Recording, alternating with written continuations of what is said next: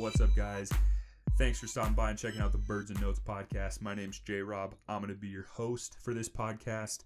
The podcast is going to be about the St. Louis Cardinals and the St. Louis Blues. This podcast is going to be discussion-based. It's not going to be anything breaking news. I'm not trying to be the first news or be a news source for you. Really what I want to be a discussion-based podcast, talk about the hot topics, breakdowns of games in the divisions, and then also the playoffs when we get there. And we're already going to be there for hockey right as we're starting.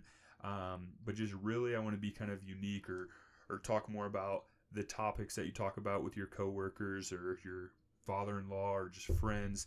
I want to be that kind of discussion going in with this podcast. So if you want to reach out to me, you can reach out to me on Twitter at Birds and Notes, or you can email me at birdsandnotespodcast@gmail.com. I am going to be streaming all of my podcasts live, so you can check me out on Twitch. That's just going to be at Birds and Notes Podcast at twitch.tv. And then Spotify and Apple Podcasts is how you can listen to the actual podcast just on that form. So again, episode 1 is going to be dropping later this week, titled Welcome Back. You're just going to go over essentially the basics, how things are going to lay out for baseball and for hockey.